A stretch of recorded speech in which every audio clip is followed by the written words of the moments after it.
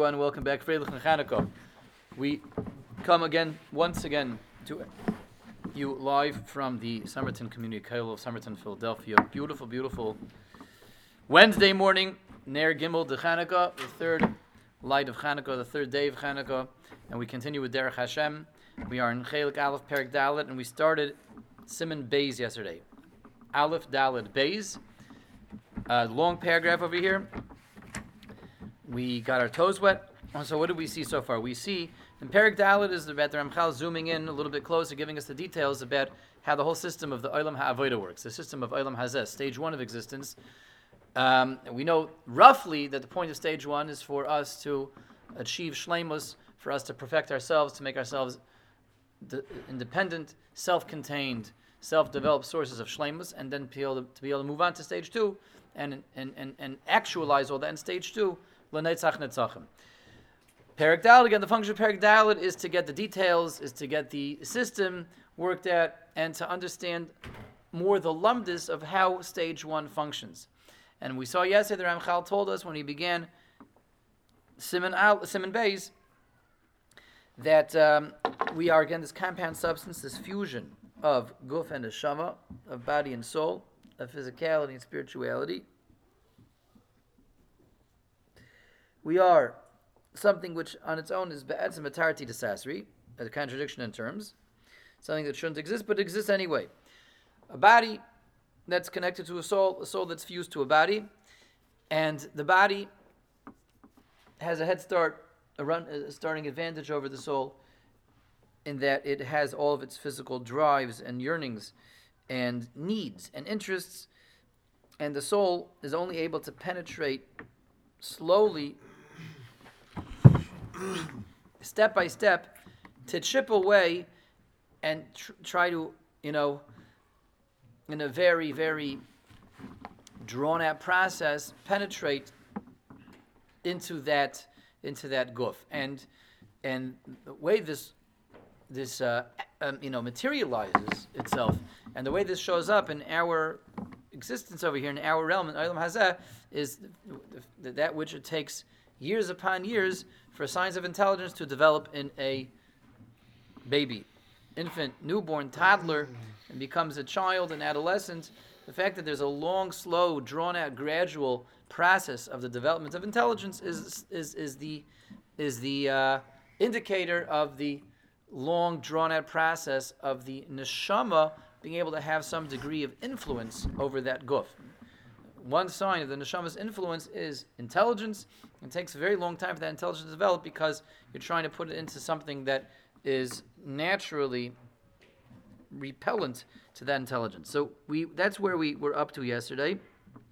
And we saw the point is, again, to increase that influence and develop it, and eventually that leads to our ability to have bechira and our ability to rein in the guf, as we saw, to hold the reins, literally, of the guf in the hands of the neshama, for the neshama to be able to direct the guf. V'ulam. This is where we are, about 1/3 of the way through this paragraph. However, toichius ha'inyanim ha'eila she'anu rayim. The Ramchal says, now let's take that a step further. That which we see, this ongoing struggle between the neshama and the guf, the neshama is slowly supposed to muster that control and draw the reins around the guf. The oimek hadvarim, the lumdis, the deeper take behind this is as follows. What's going on a deeper level and in a deeper sense in this ongoing battle and struggle between the body and the soul? Hinehu shebemitzias hachaymer va'atzmusoi nimtzo ha'achirus va'achayshach b'teva. When it comes to the reality of chaymer va'atzmusoi, not just the reality, but the substance of that which the guf is made out of. Everything that is earthly, everything that is physical existence is, says the Ramchal, be'etzem akirus v'choshech b'teva. All physicality is inherently dark and inherently clouded and inherently, by its nature, is something which is achor. Achor means it clouds light, it blocks light. It's dark on its own, and it suppresses light. that comes from somewhere else. That's what achirus is, and that's what chayshich is. Chayshich means on its own, it's dark and black, and it has the property of extinguishing light that comes its way. That's what the body is like due to the very nature of the body. That's what physicality is like when it's left to its own device. That is the inherent nature of physicality. Behu, mitzias rachuk ma'oid vehevchi, lamasher hu inin be'emes lekreiv melakel yisbarach umizdapken b'kedusha. It's as far as you can get and as opposite as possible of what the purpose of life is, which is to approach God, to be at one with God, and to cling to HaKadosh Baruch Hu, to be at one with HaKadosh Baruch Hu as much as possible. So what he's saying over here is he's saying a delicate idea. It's not just that the guf, the nature of the guf and the teva of the body is to run away from Hashem, and that's what the guf wants, and that's what the guf desires, and that's what the guf yearns for. That's what the guf is. The guf, by design, by nature, and by virtue of its very existence, is something that inherently is not like Hashem, and intrinsically is something that is opposed to HaKadosh Baruch Hu. And the fact that we see these desires and these yearnings and these interests that the guf has is really just symptomatic of the nature of the guf. That is what a guf is. A guf is something that on its own is not like Hashem, in opposition to Hashem, and is something that clouds light, is something that's dark on its own. That's what it is. V'haneshama atzma, the neshama itself, afal pisha ba'atzmi hizakev el yoino, even though the neshama on its own is pure and is detached from all that and disassociated from that, hine bihikonasna bihikonsa beguf hachomri v'histapcha boy, when it is inserted into the guf and when it becomes entangled with a guf. Entangled. Look at that lashon that he uses. Histapcha. When it becomes entangled, inextricably, submished with the guf. Entangled means this exact idea that something is entangled means it's in a undesirable situation. It's in a situation where it can't really do what it wants to do. When you get entangled with something, you're held back. You are suppressed. You are in lockdown. So the neshama is in lockdown. It's mistabich. It's entangled and all caught up with the guf that it is locked into. Nimtzeis gurushu dechuyim inyana hativi al inyan hefchiloi. The neshama, although neshama by nature is the opposite of the guf, by nature something that's godly, by nature something that's lofty and light and pure, once you cement it to the guf, it is thrust into an existence which is in opposition to the existence of the neshama itself. Ukvusha by bekayach machriach, it is withheld and kvusha, suppressed, being held captive against its will. It cannot escape this. It can't free itself of this entanglement, of this the fact that it is so held down and bogged down and suppressed from what it can do, unless it is able to muster some strength and turn the tide and turn the table and tug the rope the other way. Being that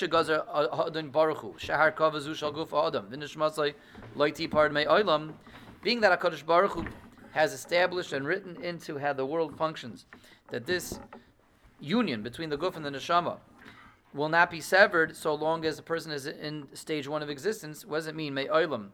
Me'olam sounds like forever. It doesn't mean not forever, but the duration of this world. Pirush, the Ramchal explains what he means. Ki pirud hamisa einoi elodavar lefisha at tchias hamesim. It's true that there will be a separation, a temporary separation, in preparation for tchias hamesim. Ach achar kach tzricha loshuv laguf shneim yiskaimu yachal lenetzach nitzachim. That's only temporary separation. That's like not a goodbye, but that's like a see you later. Eventually the guf and the neshama do reunite. And the Ramchal is saying parenthetically that it's written into the bylaws of the Brit that there has to be this union between the guf and the neshama in stage 1 and in stage 2. So we're looking at it as follows. This is a longish paragraph. We have to keep track of what's the point, what's the thread over here. let's just recap where we are, and we're going to see what the Ramchal is about to do with this. He's establishing that the guf is not just something that runs away from Hashem because it is pulled away from Hashem. The guf is something that in Teva sinks. And that's why it can't be pulled, because that's its nature. Its nature is something which is not Hashem, in contradiction to Hashem, in contradistinction to Hashem, and outside of Hashem. By definition, by nature. The neshama is by definition, by nature, something which should be with Hashem, in sync with Hashem, and like Hashem. The problem is, we have shaken this neshama up by chaining it to something which goes against its nature. And once you do that, the neshama is now in peril and in danger of being dragged down with that neshama, with that guf that on its own sinks. So, the Ramchal now puts all this together and says that produces a major principle in how this world functions. And how the Olam HaAvodah, the realm of work, the realm of labor, stage one of existence, how that has to be viewed. Hine, mochrach shetishtadel haneshama tischazik. The neshama is now in a situation where it's forced to work, it's forced to strengthen itself, it's forced to gird itself, it's forced to work very hard to achieve escape velocity, to get out of this, to bring itself back to where it needs to be, it wants to be, and ought to be. It needs to overcome the darkness that the guf is spreading to the neshama. It needs to weaken the influence of the guf over the neshama to return and restore itself to what it's supposed to be and where it's supposed to be. To the point that the guf will now no longer be a source of darkness, because the neshama is forced to be linked to this guf, and the neshama is being dragged down. The neshama has to pull itself back up. When it pulls itself back up, it necessarily is pulling the guf back up. It's forced into a state where if the neshama wants to get back to where it needs to be, and it wants to be, and it ought to be, it's necessarily going to take the guf with it. There is a nuance going on over here, and we're gonna elaborate on it in a moment. But the nuance really comes down to this line. The way the world is set up is that the neshama, if it succeeds and if it's matzliach, it's set up in such a way that its hatzlacha necessarily affects the guf and forcibly is extended to the guf as well, because of this, the fact that they're compounded with one another and connected to one another and cemented to one another. The guf is this rock that sinks to the bottom of the swimming pool. And the neshama is the only one that knows how to swim, but we surgically connect the two of them together. That way, if the neshama makes it to the surface and makes it to where it's light and where there's oxygen, where it can breathe freely, the guf necessarily is going to come along with it and also emerge into the land of light. V'az yuchal his'alesu imav le'or ba'or ha'elyon. The guf, by virtue of the fact that the neshama was kicking and doing whatever it could to rise and to raise itself, the guf now also benefits from that. The guf has also been raised together with the neshama. The guf now becomes illuminated. Tachas masha hoysem is chashechas v'nishpeles hi imay betchila, instead of what the guf originally had, which was an existence of darkness again and of sinking. That's when the guf is on its own and it's left to its own devices and running the show on its own. And now no, the guf is able to benefit vicariously from the fact that the neshama dragged it all the way to the surface. That's what stage one is really all about. V'ulam ha'adam ba'olam hazeh u'b'matzav echad sha'chaymer chazik by k'moshe kasavnu. So long as we're in stage one, we're still locked into this existence where physicality is very strong, has a very strong pull, because it's very real, and this is the environment we're in. This is the body we have. It's a body that has an ability to be chayte even when it's being raised. Being that physicality, physical substances, physical material, something that's still by definition murky and dark. Nimtza adam b'chayshich gadol. A person is by nature be'etzim in a state of darkness, and very distant from that state in which he's really able to enjoy and benefit from closeness to HaKadosh Baruch Hu. What he needs to put his focus on when he works is to do his very best to strengthen the neshama, do his very best to make the right decisions, and to benefit his situation, to do himself a favor and be mative, do the right thing for himself, for his entire existence,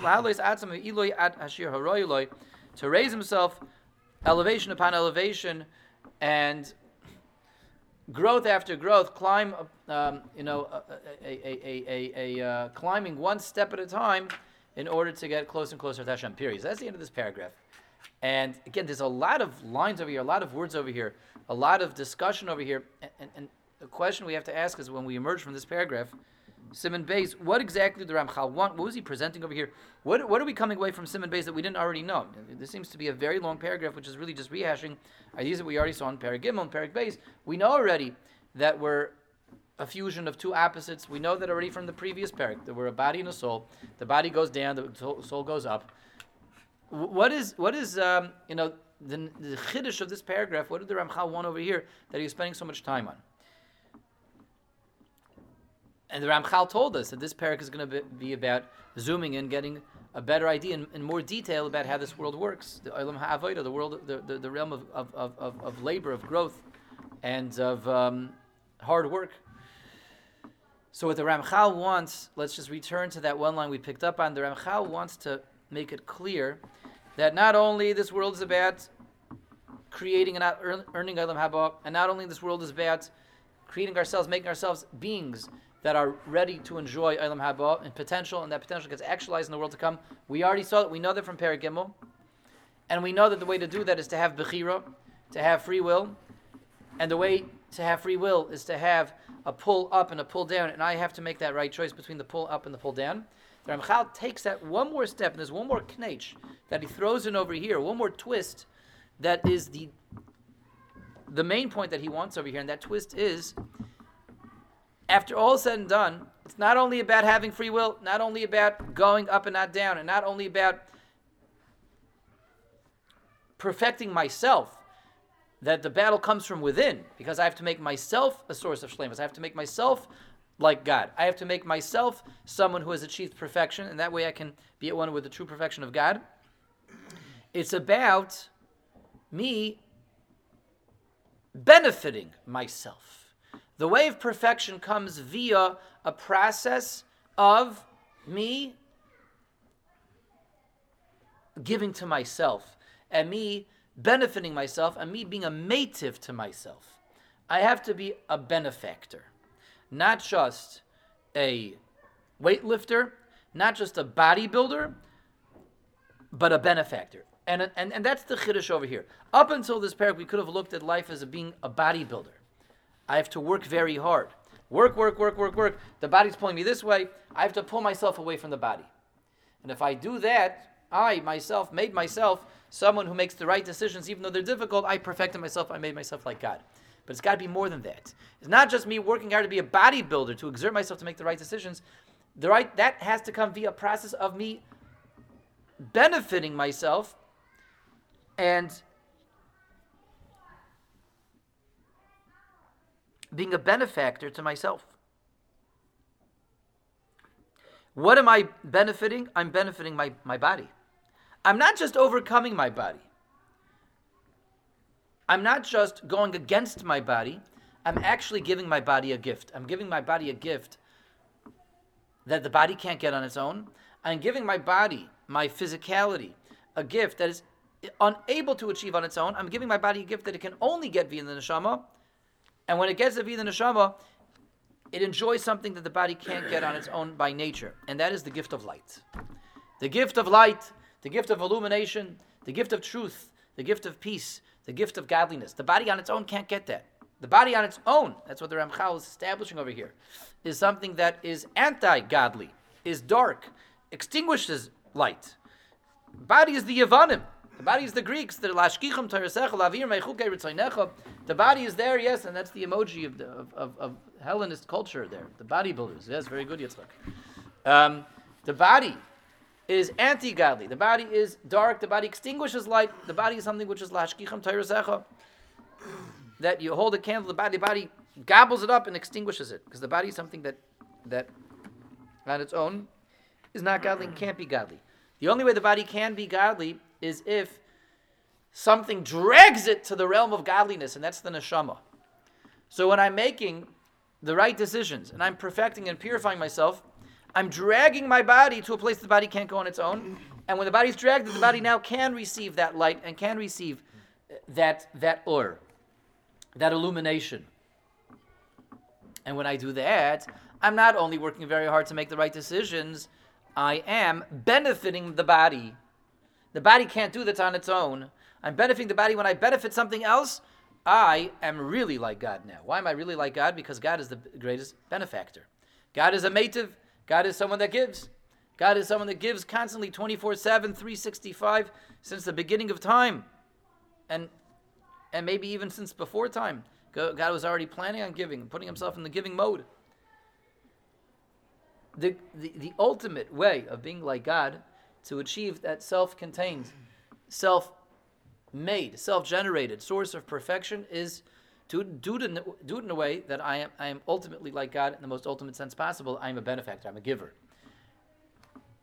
That's why the system is set up in this way, because the whole journey of me achieving perfection is a journey that goes hand in hand with giving to myself, benefiting myself, and raising myself. The body can't get that on its own. It needs the neshama to give it to it.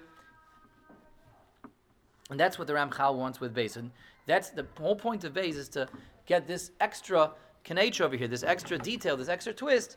And as the Ramchal promised us, we're getting a more detailed view and understanding of the dynamics of this world, how stage 1 works. And that is where we will stop for today. That wraps up Beis. And tomorrow we will continue in Gimel, paragraph Gimel, and we will see a closer take and a closer appreciation of the environment that we're in as well in stage 1. Okay, very good. So thank you all for joining. Have a freilich and lichtige Chanukah, and we will continue tomorrow.